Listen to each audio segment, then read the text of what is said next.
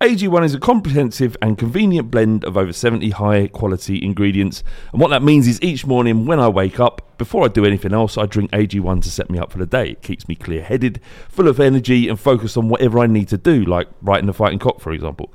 One scoop, once a day, before breakfast, and that's it. I've actually found that I've not been needing coffee in the morning to get me started. I've still been drinking coffee because I love coffee, but it's not because it's like a necessity to do so.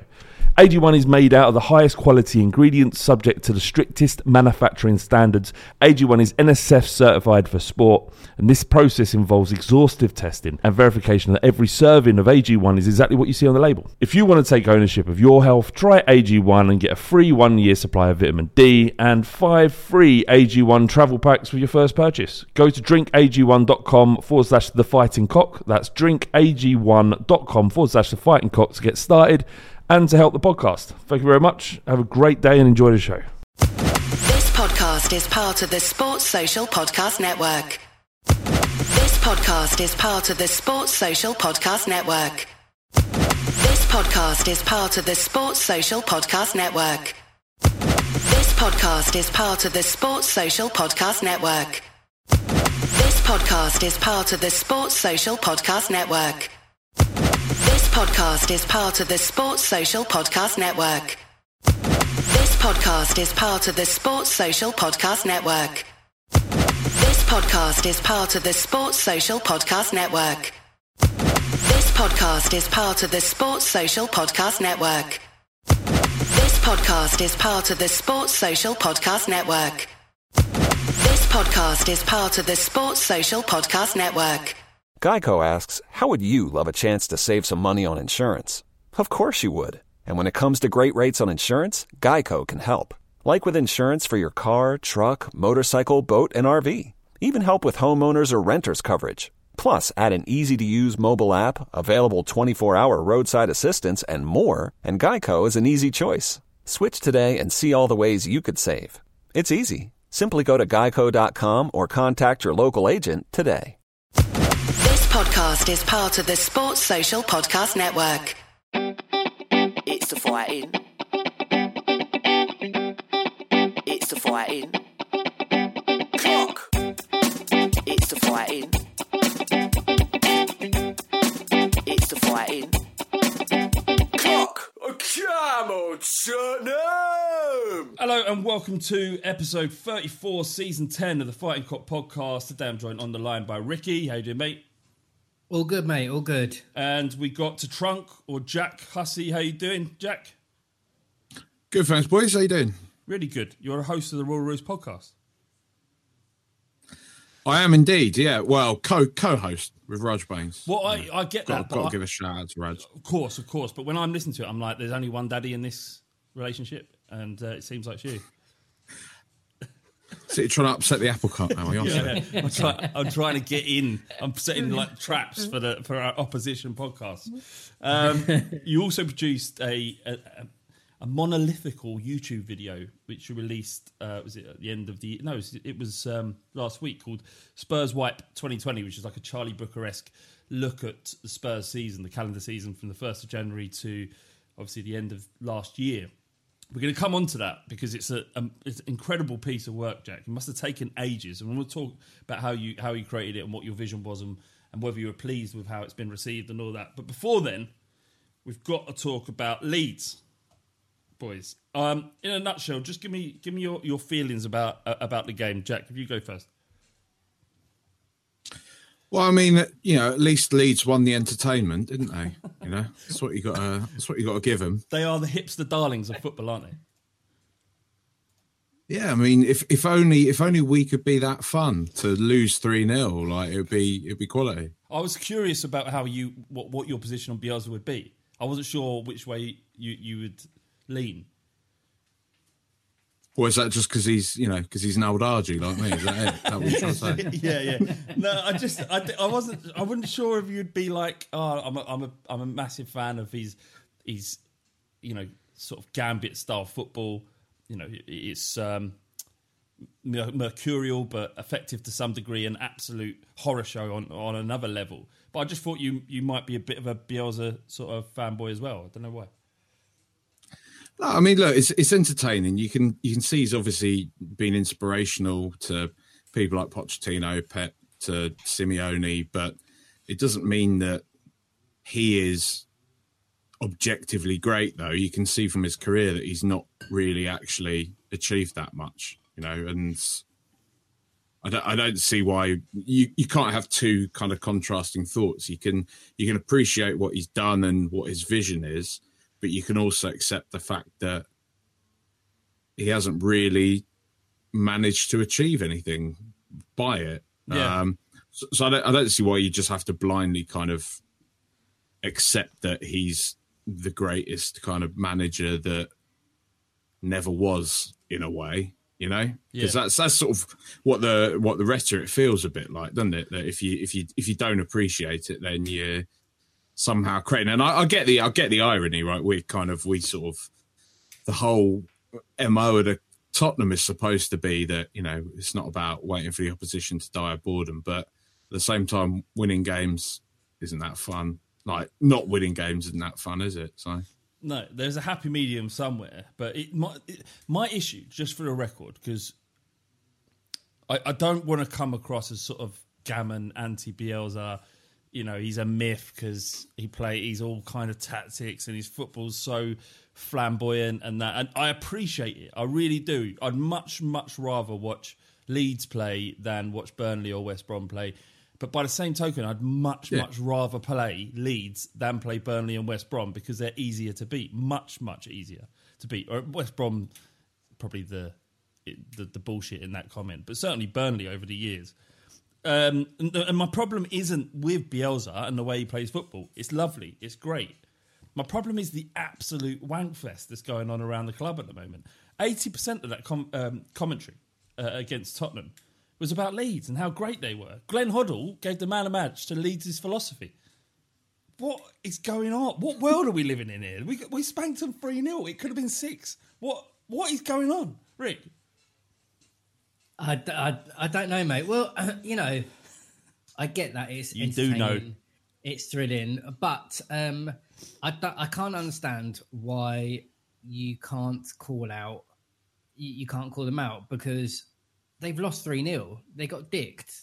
Like, there is no way of looking. Like you were saying, it could have been 5 or 6. There are loads more chances that we had that we could have, should have converted, and maybe they had a couple as well. But it's impressive and it's great, and you can really sing about it when you're winning, because ultimately that's what you're there to do. And under the season, I can't bloody remember it now, maybe 2017-18, where we were undefeated at home and we had the gold trim under Poch. Was it? Yeah. And we were imperious. We were absolutely amazing, and we played to that kind of philosophy. But it kind of like lasted from playing at that intensity. It was about 18 months, probably maybe 2 years, and like you playing at that level, nothing lasts forever. So playing like it at the Championship and then coming up to the Premier League, the bubble's going to burst, but you have to be able to call those that when you do get spanked, you have to be able to call them out. So when Spurs were playing, brilliant, attacking, entertaining football, and we got beat, we were hauled over the coals for it, like bottle it, as Poch got the minerals to do it, as the players and stuff like that. But when Leeds have done it, it's like, well, they're entertaining everyone. Like, let's give them even more love. A lot's been made of like Pochettino and Pep Guardiola's sort of fanboying of Bielsa, right? But even if they took on parts of his philosophy, they took out all the shit bits, like all of the bits that made them. They must have made 15 errors in defence, and that wasn't because these players are poor players. They're professional players in the Premier League. They can play a pass straight. But because the defence has been asked so much of them by Bielsa's gung-ho, forward-thinking football, that of course they're going to be mistakes because there's no options available to them because half the team's just fucked off up front. It's look, we're doing it as well. We're talking more about Leeds than we are talking about Tottenham. It's just the only reason we bring this up is because it's so boring hearing it. Like, Man United could have scored 12 against them. Like, it might be exciting football. It may be revolutionising football or what you can do with lesser players. There's a Man City player in there what's his name? Harrison. The lad in midfield. I'm really butchering myself here. What's his name? The geezer with the haircut. Boys. Calvin Phillips. Yeah, Calvin Phillips. He's a quality player, right? He's good. They have got good players there. Bamford banging in goals. So, look, I appreciate the football. It's not about Bielsa and it's not about Leeds. It's about the absolute media darling wankfest that's going on. And it just gets my nerves. So I just wanted to get that off. No, I'm glad. I'm glad because we pumped him 3-0. So have that. Cheetown Spurs. Sorry, mate. Go on. I was just going to say, you got David Foster Wallace that wrote Infinite Jest, which everyone says is like the greatest book that's ever been written, but no one's ever fucking read it. It's about 15,000 pages of absolute waffle. Just read Da Vinci Code and get on with it. You know what I mean? It's so true. I mean, there is an argument to say that if they had better players, maybe the system would work better. But Bielsa's had better players before and achieved nothing in terms of trophies. Like Pochettino gets dragged over the coals for not winning a trophy. Bielsa hasn't done it in 24 years of managing or whatever he's done. But before Leeds, he couldn't even hold down a job. He's like a bum going from one club to another. Anyway, look, I'm not attacking him. I've got to keep stressing this. I'm not attacking Bielsa. He's fine. He's great. He's brilliant. It's just a wankfest. Cheetown Spurs, it says, someone tell me the difference between... Now, I think Cheetown Spurs has gone too far the other way here, right? Someone tell me the difference between Bielsa and the 2014 Tim Sherwood. We played open football, could beat the lesser teams by 3, but would get absolutely brutalised by the likes of City, Chelsea, Liverpool. Sounds a lot like Leeds. You're a big fan of Sherwood, Jack. Do you want to answer that? Yeah, I mean, I don't know. Can I say the difference? I suppose Bielsa, I guess, probably has his coaching badges. Sherwood didn't have those, did he? Or did he? I think he did, actually. I don't know. I might be doing Tim a disservice there. I would say out of the two, Bielsa's probably the better coach. I mean, you know, he's doing wonderful things with a lesser squad, albeit getting similar results to Tim Sherwood. But Tim Sherwood at Spurs, I guess. Doesn't have gilets. Doesn't have gilets, indeed. But Sherwood doesn't have a bucket. Bergwijn penalty. Let's move on to the actual football. What did you make of that when you first saw it? Because that was the kind of the goal we needed in order to make Leeds go even further forward thinking. Good ball into the box. Bergwijn did well. What did you make of that? Was it a penalty, Jack? I mean, if I'm being honest now, I think we got a bit lucky with that. Really? To be honest, I thought the contact was outside the box. There was contact, but I thought it was a free kick, really, personally speaking. So you know more than VAR then, Jack? Yeah, you can see, you've got computer eyes. You can see what they can't. Is that right? I fucking know everything, mate. Right. Well revolves around me. That's you know true. what I mean? What about you? You thought it was soft? I think it was definitely a foul. Yeah. And I am going to agree with Jack. Really? Yeah.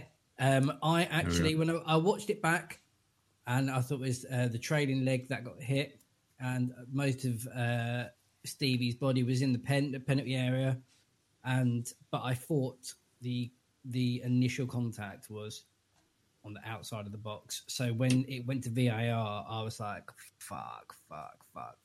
And then they gave it, and I was like, sweet. I didn't have that feeling at all. I just thought, he's like... I don't know. His entire body was in the ball. There may have been a call. Obviously, VAR looked at it, but I wasn't. At no point did I think this is going to get overturned at all. Not at all. But really, take it though, boys. Take it. Yeah. T put the run orders together. This will cheer you up. He's made 3 points that he wants us to discuss, but I'm not sure I want to. Lucas Moura scored 1 Premier League goal in 2020. Bergwijn has 0 in 27 games. In other areas, he was very impressive yesterday. He does add as a caveat. Bauer 1 goal on his return. Lamela last Premier League goal in September 2019. Dele in March. Lo Celso 1 Premier League goal since joining. Good. Not sure. Pathetic. I mean, get him out. Come on, man. Get him out. you've got to be supporting Kane and Son. They can't do it on their own. Like they're doing the job. Like, well, no, just play in a way that ensures that Kane and Son get the ball as much as possible. But I think they have to weigh in with some goals as well. Let's be fair. Let's be fair. Score some goals as well. I think regardless if we were even to sell those 3 players, and Bowler doesn't belong to us anyway, Bergwijn and Moura, I don't think it would change much whoever we brought in. I think the system is so suited to using the unrivaled brilliance of that partnership that as long as they're together, we don't need anyone else to chip in as long as they're scoring goals. If one gets injured, then things need to change very quickly. But as you saw the stat, they've scored 13 goals between them, in terms of the combination. That's already matching Shearer and Sutton's record that stood, that would have been 20 odd years.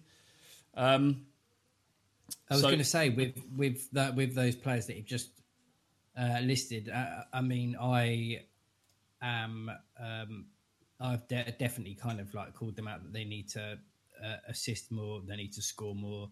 But thinking of what you just said then, I think it could be a fair thing to say that maybe the way they're being asked to play isn't as conducive as to be on the front foot all the time, to kind of come back. And if the opposing players, wing backs, are getting forward, then it's not just our wing backs' job to pin them back. It's also for them to come back and to cover.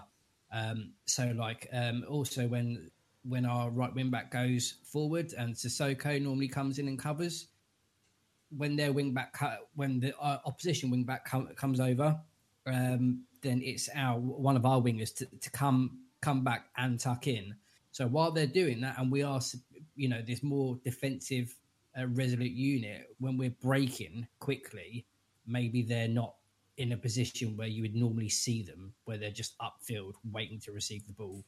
So I think it could be a bit of both, really. Jack, what do you make of... I think like you were saying, yes, no, right. Well, I was going to say, what do you make generally of our defensive performances and the way Jose Mourinho has gone about things, and the fact that we do rely on Kane and Son so much?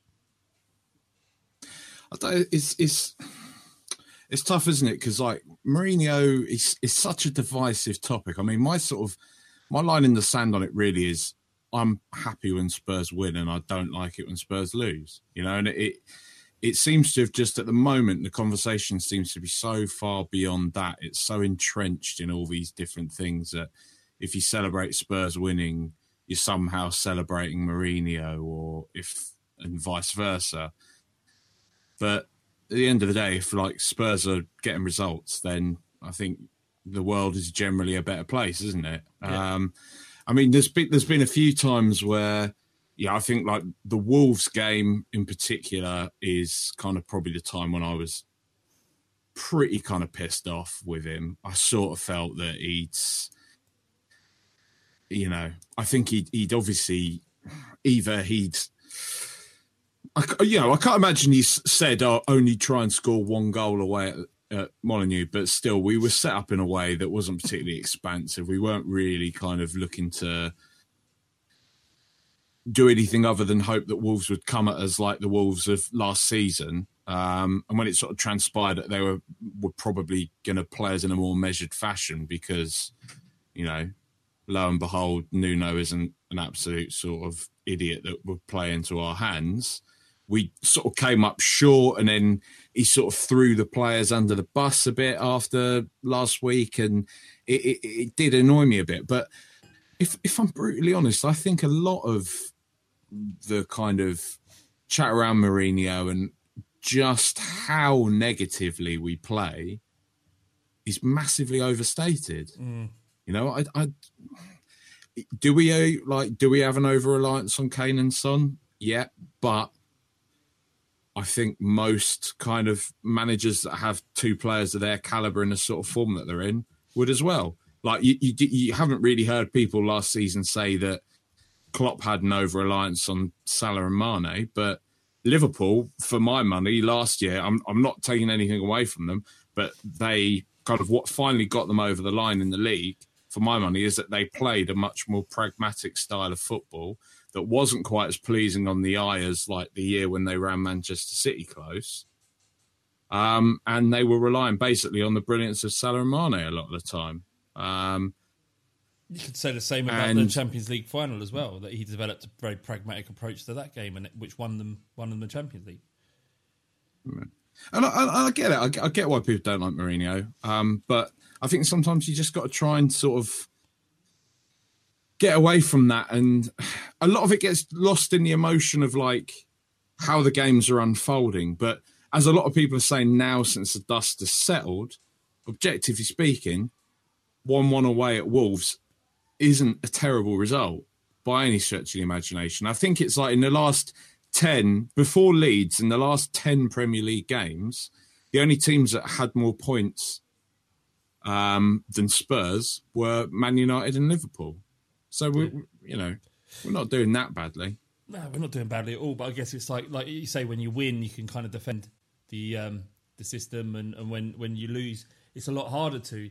It's a lot harder to sort of look beyond and be philosophical about where we are because of the way we're playing, because we have Jose Mourinho as manager. We brought him in so that we win things, and anything less than that, but given the way we play, it's almost like it's hard to reconcile in your brain, but you have to, as best you can as fans, just take a step back and wait for things to turn again.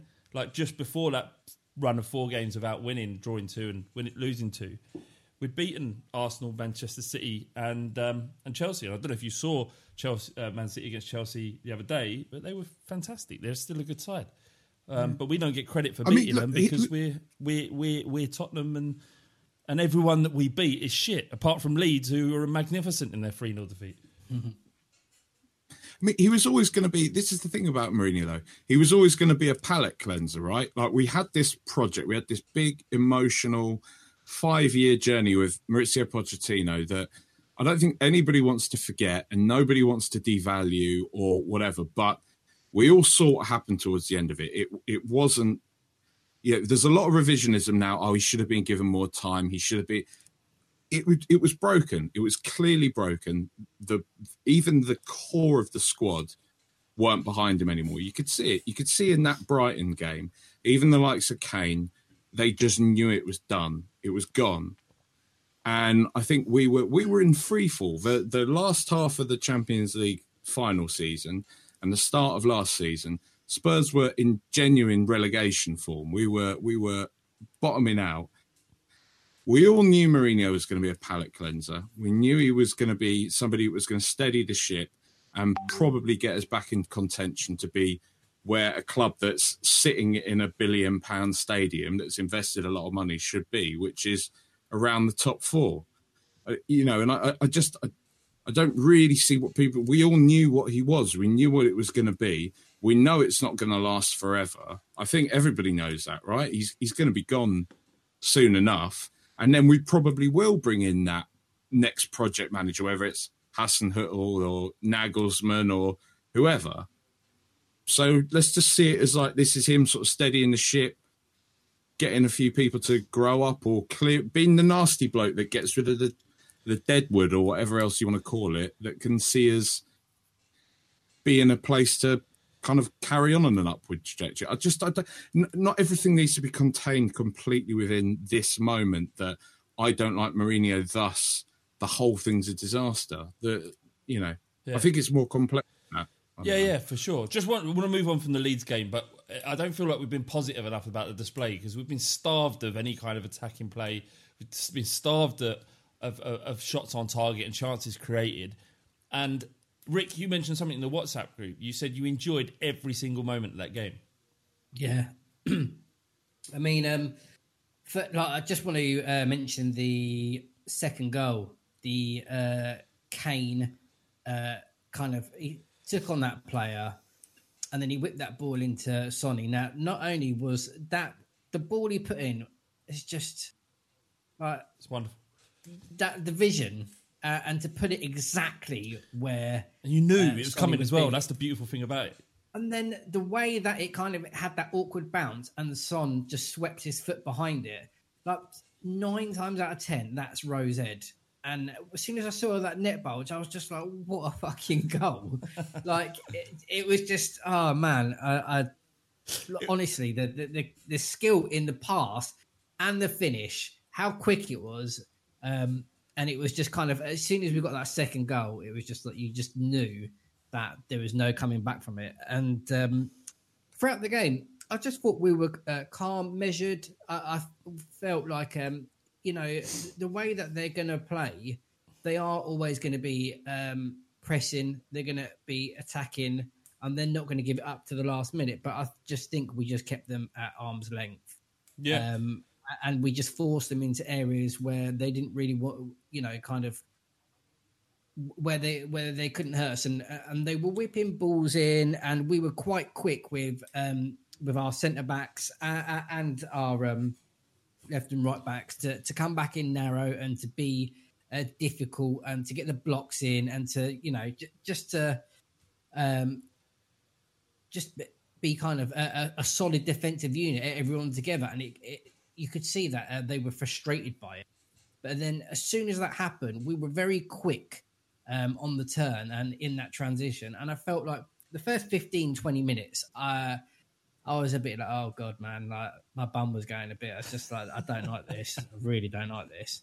But then it felt like kind of where Ndombele was and where Winks and Højbjerg were, it felt like there was kind of like a bit of a gap, and Leeds' midfield was just running riot. But we kind of narrowed that gap, and it felt like Højbjerg and Winks shifted up a bit, or they were, they were quicker in their press, whatever it was, and kind of narrowed that gap. And from there, we were able to spring forward a lot quicker and be on the front foot and be more of an attacking unit, but still be quite measured about it and not overcommit.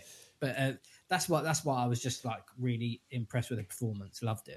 It was enjoyable, and it was like one of them ones when you go to the game. It was like one of the ones where you're just like, every time the ball breaks forward, it's like, go on. It's like one of them ones. Yeah. Whereas a lot of it's been sitting back this season and bits of last season, which has just been pedestrian, sort of waiting for something to happen, because we had so many opportunities. We kept nicking the ball. Leeds kept giving it away, but that wasn't just because Leeds being sloppy. Obviously, it was helped by the fact that Bielsa was so attack-minded. But the pressing in the midfield from Højbjerg and Winks was fantastic, which forced them to make these mistakes as well. So again, not enough credit's going to Mourinho and our players to playing in a way that forced Leeds into making these errors. So yeah, it was fantastic. I want a special shout out to Eric Dyer as well, which just consistently continues to be superb. And I'd never have imagined it a year ago, or even a bit longer. I'd never imagined it. I know that Mourinho rated him, but Mourinho obviously saw something in Eric Dyer that, perhaps Pochettino didn't. And he's got twice the defender out of him than Pochettino did. And obviously Pochettino preferred him in midfield in any case, but it's clear. And playing out of position to some degree as well. He's not left-footed. And that left-hand side of the centre-back pairing, especially when you consider Alderweireld to probably be the more complete centre-back, but Dyer's the one that's been trusted on the left-hand side of that centre-back pairing. And together, but the season started, I was adamant that we needed a new centre-back. We needed a new starting centre-back. But we don't. If they're fit, we don't. Anyway, we're moving on. We've got to cover the COVID thing very quickly. I mean, they've been smashed to pieces, the players, on Twitter, and, so they should be.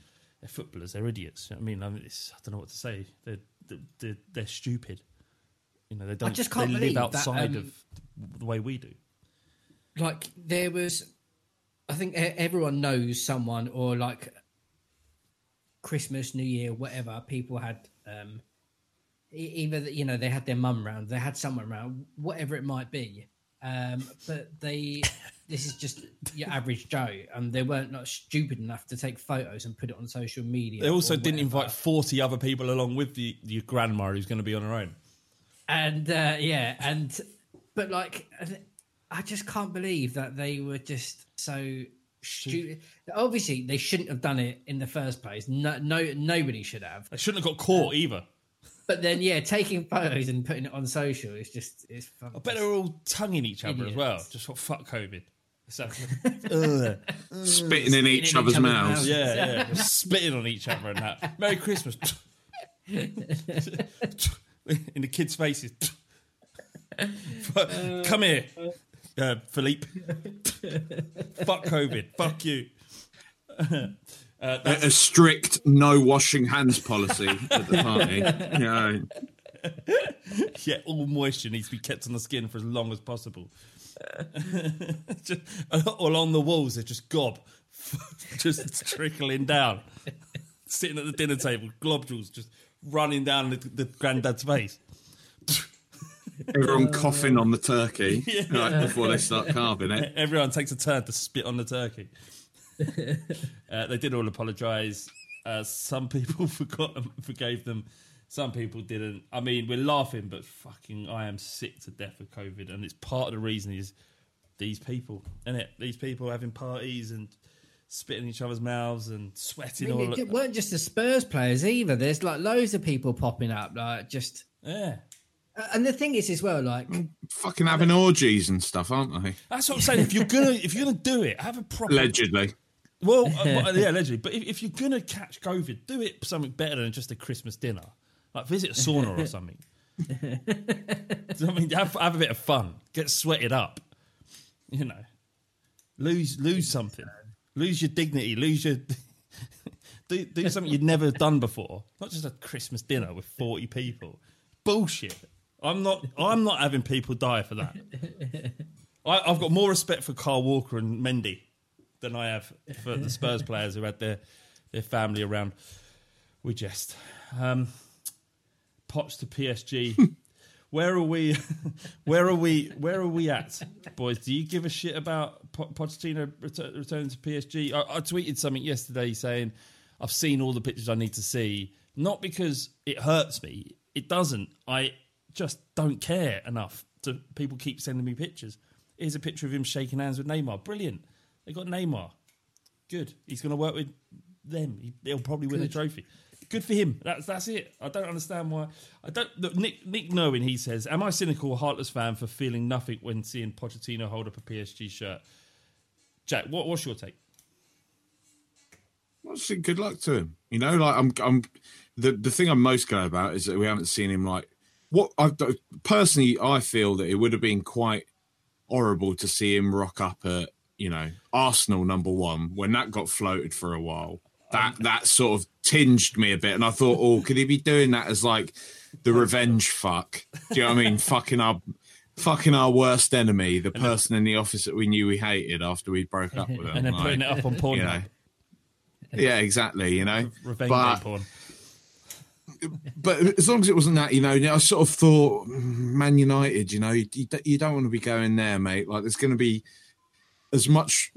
twice as much pressure on you there as there was at Spurs, and you're probably only fractionally more likely to win something at United than you are here.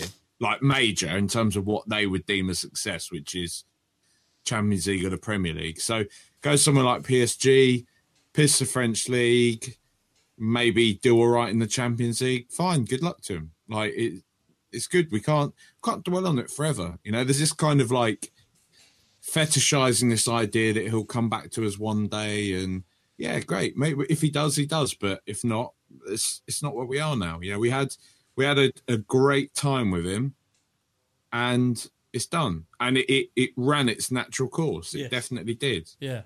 So then you can't hold on to it, innit? It's like a relationship. When it's run its course, you don't then hate her because she's gone on and met someone who's better looking than you.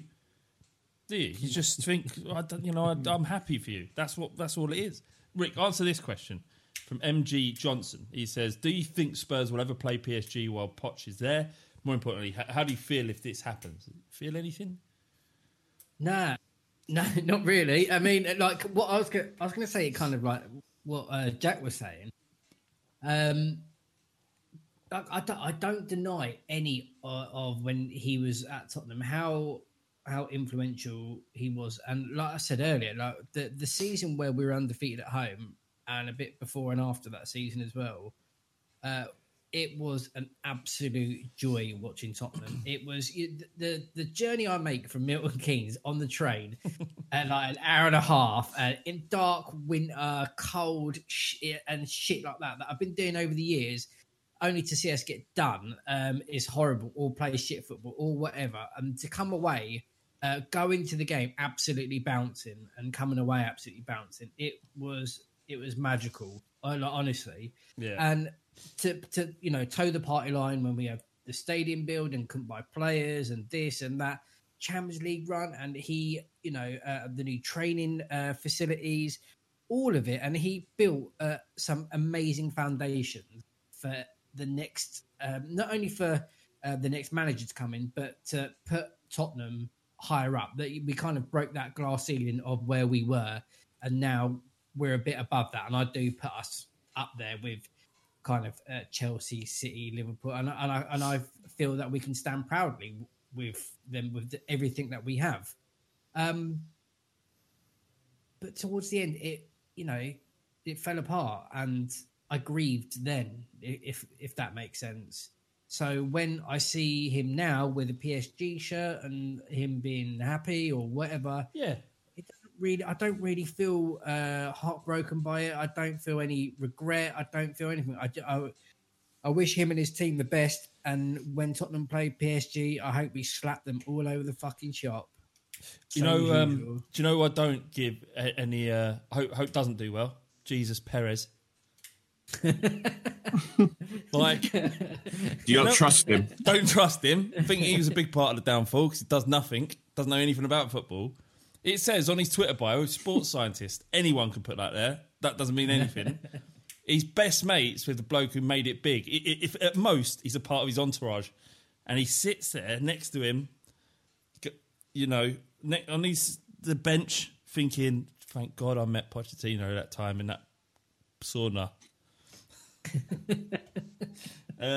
Why does it keep coming back to saunas and orgies and spitting in mouths? But good luck, Poch. I hope he does well. And I'll never look at you and won't think about that game against Brighton where they absolutely annihilated us. League Cup semi-final, Brentford, obviously big one. 1 game away from the final. The kindest draw out of the two. Manchester Derby on the other side, us versus Brentford on this side, Championship side.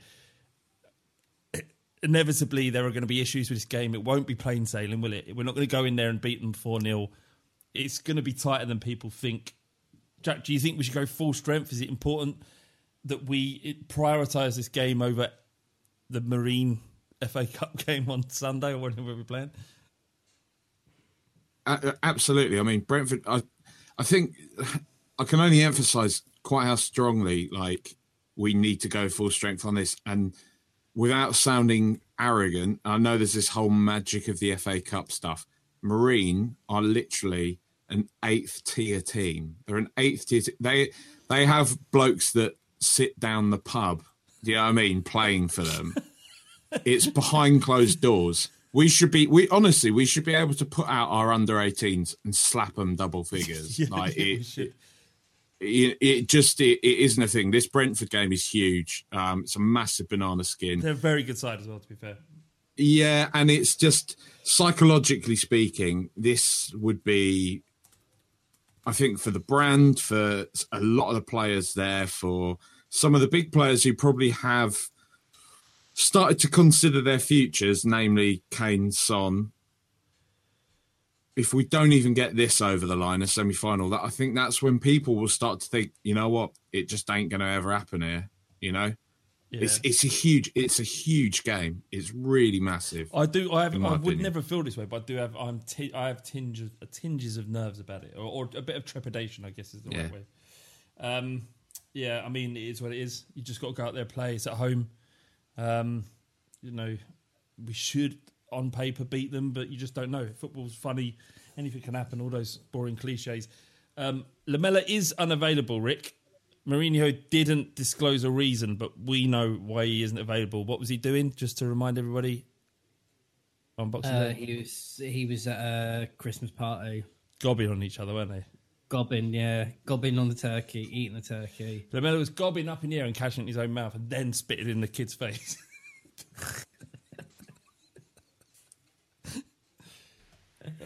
Oh, dearie me. It's not funny, is it? So where is he then? What's he doing? Well, he's obviously been like disciplinary. Injured? No, it's like You reckon? You behave in that way, you do stupid things that endanger the lives of others. There's got to be some comeuppance. Who was on the bench? There was someone on the bench. Requiem. Reggie was at the party. Yeah, but he's really good. We need him. We can go without Lamella. Yeah, he is. There are some double standards going on. Maybe he has COVID. Maybe that's what it is. Oh, fuck's sake. God knows. I mean, who knows? Vladdy Fetish, he says, if we beat Brentford in the semi, who would we rather in the final, United or City? City could actually be the better side to suit Jose Mourinho, but United are surely a lesser team overall. And when we inevitably lose the final, who will Jose blame? City, if we get through Brentford, would you rather have United or City? Jack? I'm going to go... Oh, go on. I am going to say United because they're having a great period at the moment, and I can't see it lasting until their finals April, right? Yeah, there'll be a run-in for the Premier League. I can't see them riding high until then. So I think they'll start to stumble. So I'll take them. But City against Chelsea just looked scary. They did, but the first 15 minutes, Chelsea were all over them. Like they were good and they were clinical. But any team with that quality can score quick goals. It can happen. But I know Chelsea got a lot of stick, but they weren't awful. They can get at Man City. I actually spoke to a guy, Jack, you know him, Boovy, from 90 Min, and he wasn't as gushing about City as everyone else was. He's a big City fan from Bristol. Is it? Yeah, he is. What about you, Jack? Yeah. Oh, United, but I mean, neither one's an easy game, really, is it? They both got pedigree. They both know how to get something over the line, and even though it shouldn't be, because they're two teams that have been assembled via hundreds of millions of pounds worth of investment, all the pressure's going to be on Tottenham either way. So because of the narrative, right? Our last semi-final loss was against United as well, wasn't it? Yeah, that was FA Cup though. Yeah, different competition. Yeah, I don't care. I want Revenge. Managed by who? And we were miles better than them then as well, which was annoying. Yeah, no. Managed by Jose Mourinho. He knows how to get it over the line. All right, we're going to do we've got some stuff to do for William Hill and a couple of little transfer bits and pieces, and then we've got the quiz. We've got Ryan on the line, who actually just before he's exactly what he said to me on Twitter. This is Ryan, who listens to the podcast. Obviously, he listens to the podcast because he DM me to say,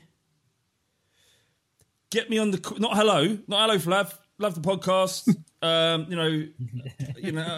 really enjoy it. The free podcast that you get, help me through that kind of help me through the lockdown.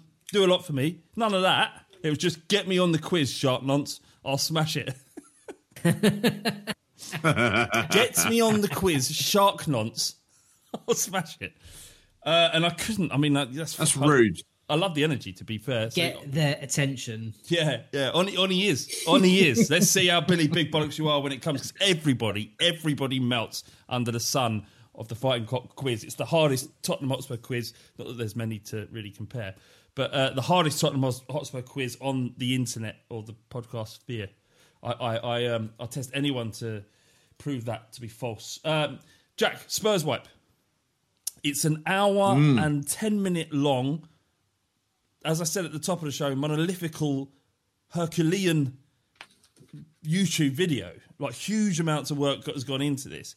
Explain why you started this and what you were thinking.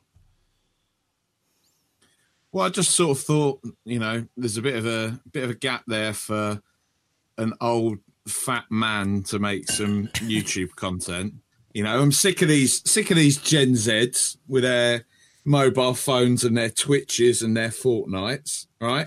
Doing their reaction videos and that. So I thought, fuck that. I'm having a bit of that. I'm having a piece of that pie. No, I had the idea before lockdown. I thought Brooker doesn't do the wipe anymore. I've always enjoyed it.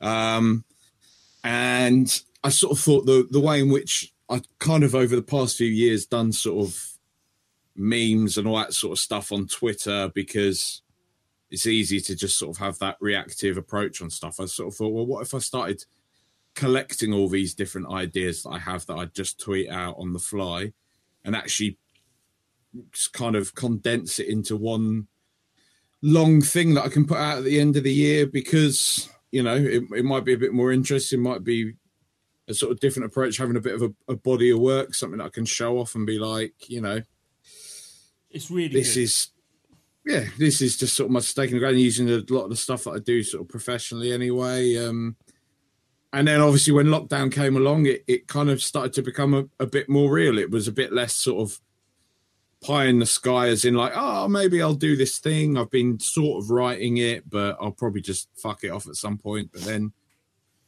yeah, COVID happened, lockdown happened. I wasn't having to commute to and from the office every day anymore. I had a lot more time on my hands. So I thought, go on then, let's do it. Let's make it. And here we are. It's basically a chronicle of the year.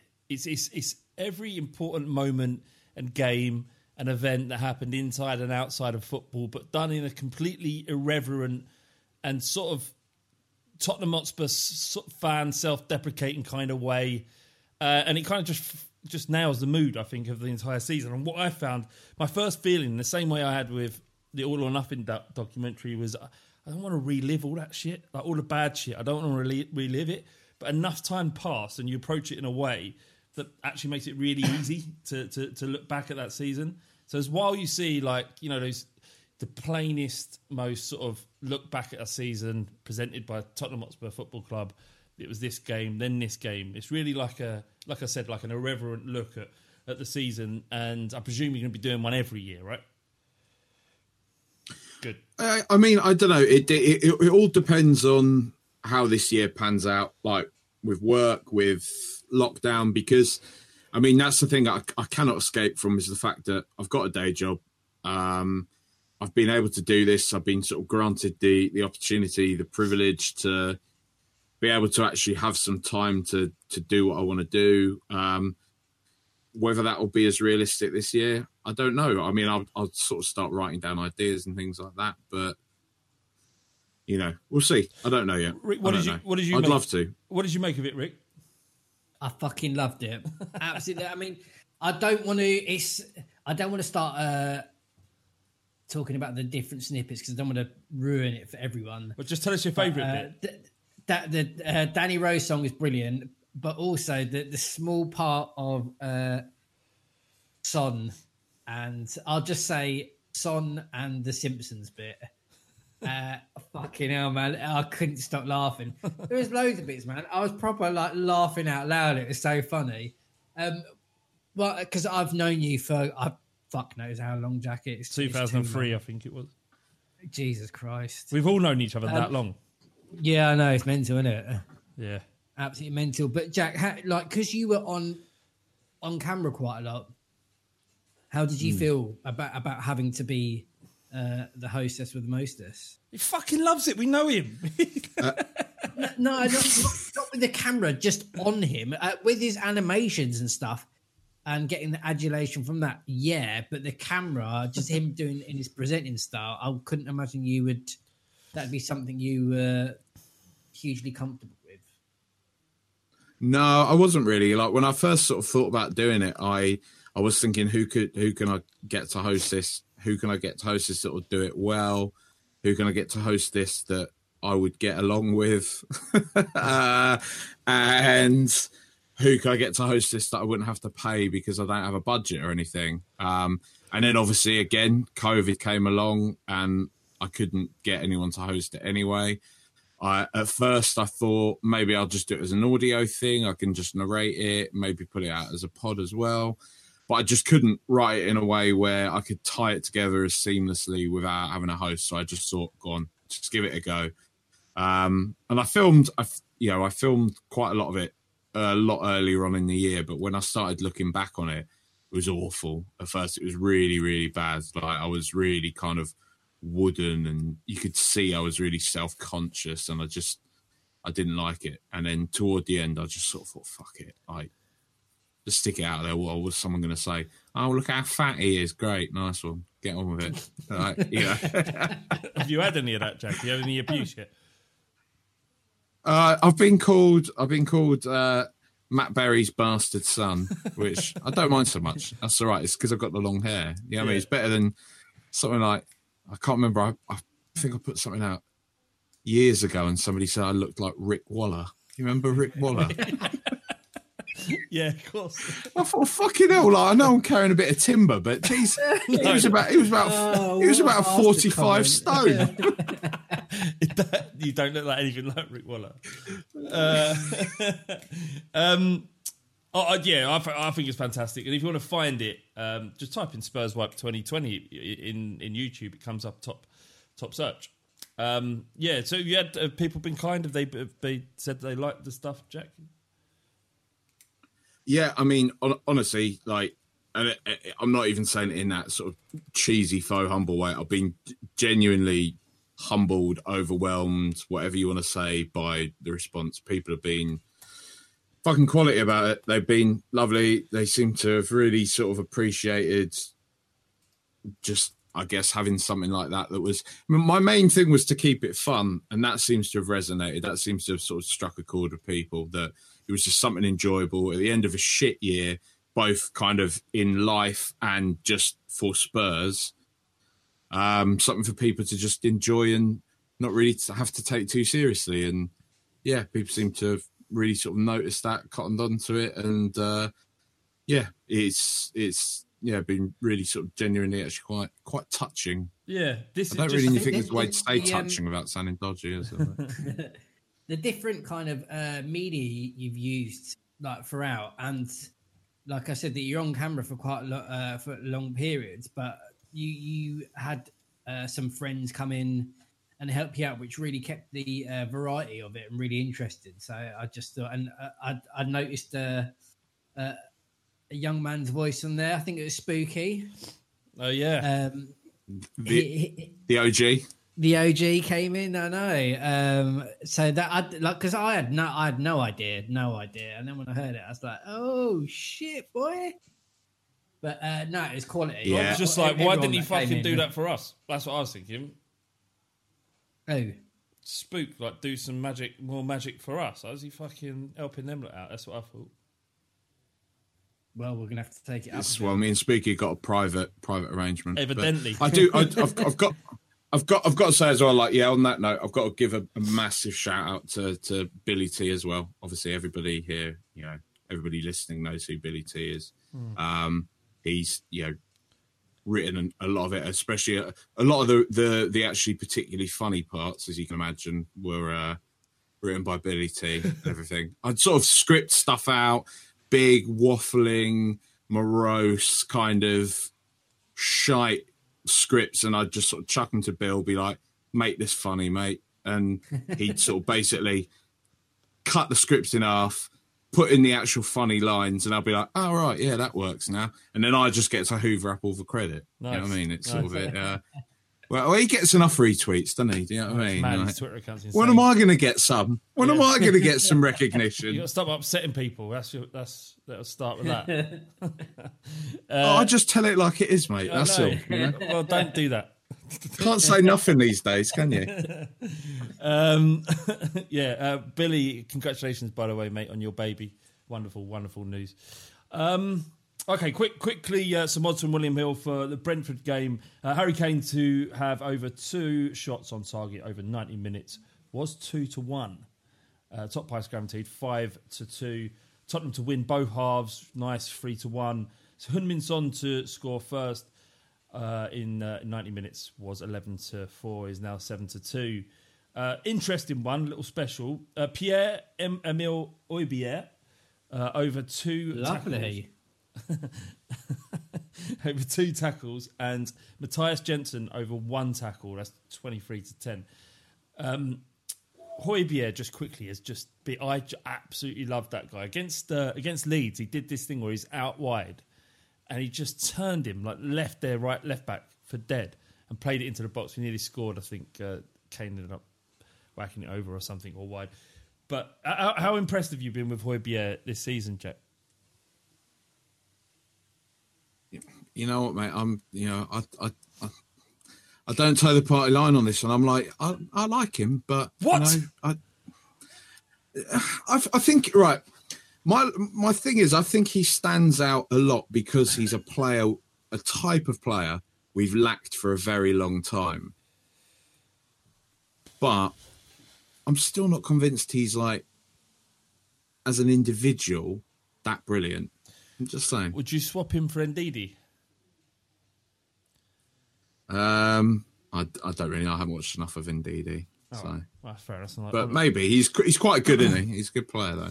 If I say something with a lot of enthusiasm, can you just agree with it? All right. Harry Kane and Son to over 4 shots on target combined, about 5-2. Harry Kane over 2 shots on target. Harry Kane to assist the goal 6-1, and Harry Kane, Heung-min Son, and Ivan Toney each over 1 shot on target, 11-1. That's not bad. Ivan Toney's has been a bit of a revelation. Brighton have an incredible record, an incredible system of finding players either in like reserve teams or in youth development teams of clubs around Europe, or players that are unfancied in the first team, or teams in the division, players in the divisions below him, and then get them into the side and just making it work. And Ivan Toney has been on absolute fire this year. I think he came from Peterborough. They sold Ollie Watkins to Villa, signed Ivan Toney, and it's just like nothing's changed. And they've made like 28 million in the offing. Ben Rama's gone to West Ham, done fuck all. Was it 25 million for him as well? But amazing football club, Brentford. I don't know how they keep doing it. But obviously, sounds like a 1970s club singer, that, doesn't it? Ivan Toney. Yeah. Welcome to the stage, ladies and gentlemen. Ivan Toney. We've well overrun, so we're going to. We have got some questions. Apologies to everyone who sent questions in. We might pick him up and do a little bespoke or impromptu episode of the Fighting Cock just to go through all the questions later in the week, following the Brentford game, probably. Just a reminder for fans just to check out the William Hill website for up-to-date odds. The closer the game, the better value you get. All right, it's time to bring in Ryan, who, just as a reminder, called me a shark nonce. I do like sharks. I don't know what I'm not sexually attracted to them. This is becoming a thing where people are like DMing me going like, "Can you stop with the shark stuff? Because it's getting a bit weird." But I won't, because it's been an infatuation of mine since I was a kid, and it's getting worse. I've watched loads of Shark Attack stuff recently. That turns me on. That gets me going. You got to react. If you don't make any noise when I say stuff like that, it just makes me look weird, boys. Good, Rick. Good. Right, let's bring in Ryan. About to get quizzical. Quizzical? Yeah. I mean? Yeah. Think man are smart, come and quiz. Think man are big, come and quiz. Think man are you with the knowledge for this. Prove that ish on the FC quiz. Think man are smart, hey, come we quiz. Think man are big, come we quiz. Think man are you with the knowledge for this. Prove that ish on the FC quiz. Hey, come we quiz then, bruv. Pussy. Yes, boys, you're right. Yeah, not too bad. Not too bad. Like all the people who come into my DMs wanting to be a part of this quiz, you give it a big and massively. On average, how many do you get when you're doing this at home? Well, I always listen to it when I'm on the way back from work. That's not the question. That's not the answer. Yeah, I'm getting there. I'm getting there. All right. I'd probably say average about 6 or 7, maybe. Not bad. If you hit 7, I'll be impressed. The leader is Jimmy Riggle, who has 9, but as everyone knows, it's a nonsense result. Jimmy Riggle is a fraud. Everything that he achieved in that quiz is null and void, and he's too scared to come back and face the actual quiz, the real quiz, which is the one you're about to take, Ryan. So Jimmy Riggle, full of record, everyone knows he's a fraud, and can't trust him. Just can't trust. Do not leave him at home with the kids. Not like that. Just like you won't take care of them, you'll leave them in a bath too long, that kind of thing. Nothing. What's wrong with you lot? I can't help but notice the accent, Ryan. You're from the Midlands. Yeah. Yes, I am. Stinks of Solihull. Nah. Shit, where are you from? Near Coventry. No one claims to be from Coventry, do they? No, you can't. You can never admit to that. They do turn the lights out at 8 p.m. All the street lights go out in Coventry at 8 p.m. That's a fun fact. It's actually 12 o'clock in the morning, mate. Yeah, there's nothing to do out there. There's no reason for the lights to be on, so they save energy because there's nowhere to go. Anyway, whereabouts? Just outside Coventry. Let us know. I'll know exactly where you are. Nuneaton, mate. Nuneaton. Oh yeah, I probably shouldn't have asked. All right, no, not to worry. Yeah, definitely. So Ryan, how long have you been a Spurs fan? All my life, pretty much. All my life. Why are you a Spurs fan from Nuneaton? How's that worked? So my dad was a Spurs fan because of Martin Chivers. Okay, cool. So he followed Spurs ever since he was playing. When he was 7, I think my dad was 7. Okay. When he first started supporting them, and then I just took it on, mate. Took it on. No, fair enough. All right, well, you've lucked out, haven't you? Because it could have been Coventry City. Yeah, I know. Exactly. Indeed. All right, you ready to take this on? Yeah, buzzing, okay, mate. Buzzing. Here we go. Number 1, Hugo Lloris has made 276 Premier League appearances. He needs just 23 to become the most capped Premier League player in Spurs history. Who currently has appeared for Spurs in the Premier League the most times? Darren Anderton. Oh, yes. Darren Anderton is the correct answer. Do you know how many? You don't need to know this. How many did you say Hugo was on? Well, you best do the maths in that case, but 276. 2886? No, not bad. 299, but it doesn't matter. You get the point. 2. Who had a hand in 5 goals against Newcastle when we beat them 5-0 in 2012? He scored once and he got 4 assists. So 5-0 against Newcastle, 2012. He scored once and he got 4 assists. Oh, fuck it. Don't answer, please. Do you know the answer? They've got confused faces. 2012. Yeah. I'm going to have to push you because it sounds like you're Googling it. No, I'm thinking of the Under Armour kit and thinking he was in that. That's good. That's a good process. Who was in that? Oh, I want to say Lennon. You want to say it, or is that your final answer? That is my final answer. I'm going to go Lennon. Incorrect. Emmanuel Adebayor. Number 3. Can you name the 4 Cameroonian players to have played for Spurs in the Premier League? Oh, bloody hell. NG. Yep. Atuba. Oh, I thought that's one you weren't going to get. Yes. Fuck, now I'm struggling. Shit. Cameroonian. Nah. That's gone, that. Sure. Yeah. Sebastian Basson and Asua Koto.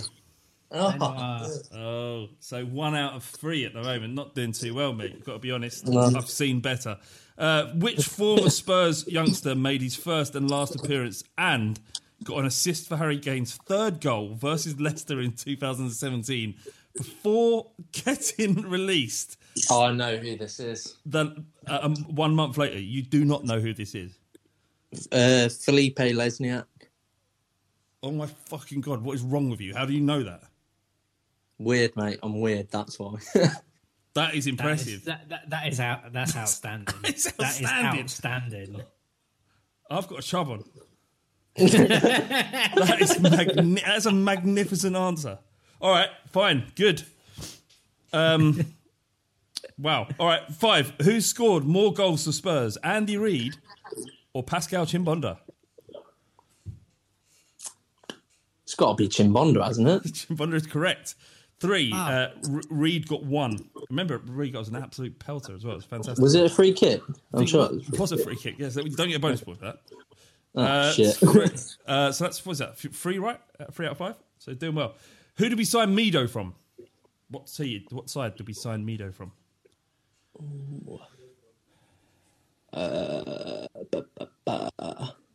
Mido. Is it a French side? No. You're gonna fuck. You're going to have to guess then. Roma. Fucking hell. Shitting hell. You having a lot. How can you go from, is it a French side to Roma? Because I remember I'm sure he played there, yeah. Roma. You promised me you're not cheating. No, I shit you not. No, I'm on my phone. All right, fine. It's number 7. Whilst not being on your phone, this doesn't mean you can't cheat. It's very easy to cheat while you're on your phone, but I do believe you. Whilst a Spurs player, how many goals did Jermaine Defoe score against Manchester United in 15 Premier League games? That's hard. That's really hard. I mean, you've got to be Rain Man to really know that. I can only think of one that he scored, and that was over a kick. So I'm just going to go 1. That's very unlucky. It's 2. But do you know what I mean? It's kind of like you're doing so well that it's almost doesn't matter that that was a near miss. It's all right. I've got massive respect for you, even though you're 3 for 7. No, 3 for 7. Is that right? Yeah. It's pretty shit then, really. No, you can still get 6. Against which team did Edgar David score his first and only goal for Spurs? Wigan. Correct. I was at the game. Was you? Thanks, Rick. Can you name 2 players to have played for Spurs who have the same surname in the Premier League era? Right, so can you name 2 players that have played for Spurs during the Premier League era who have shared a surname? Could be any time. Both players played for Spurs and they have the same surname. Davis. Do you know what? Sean Davis. No, because they're 2 different types of Davis. There is well, one's spelled Davis and one's Davies. Simon Davis and Ben Davis, yeah. So somehow, I'm going to give you that because that isn't even the answer I've got, but is correct. The answer I've got is Matt and Gary Doherty. Oh, yeah, shit. But you got another answer that wasn't there, so fair play to you. Who has more Twitter followers, Gareth Bale or Arsenal? Bale. Yes, Bale has 18.6 million and Arsenal has 16.8 million. And Leo has followed that up with a comment, small-time plebs.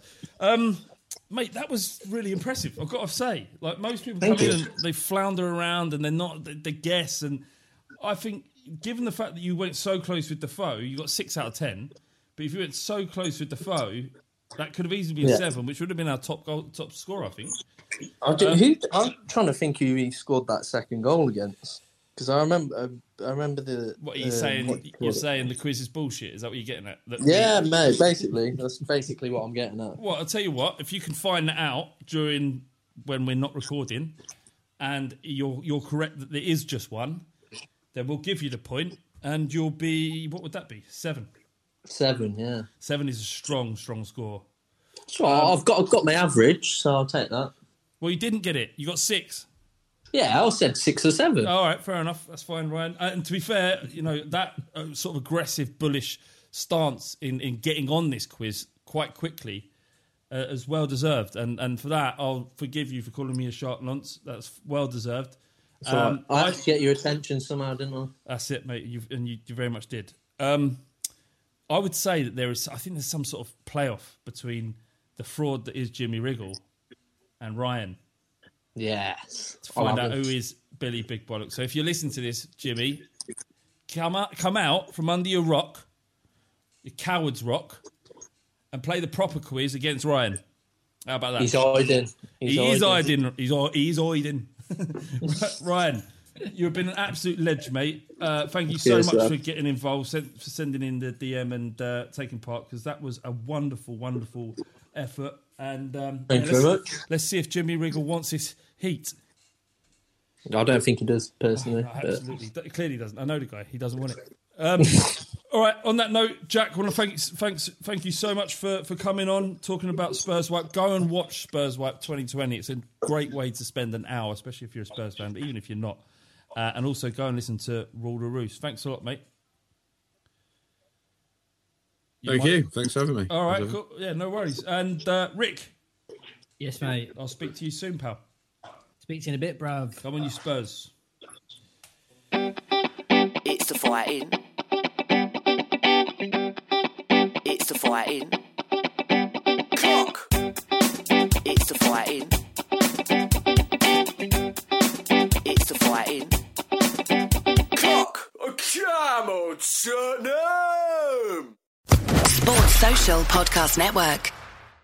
Sports Social Podcast Network. Sports Social Podcast Network. Geico asks, how would you love a chance to save some money on insurance? Of course you would. And when it comes to great rates on insurance, Geico can help.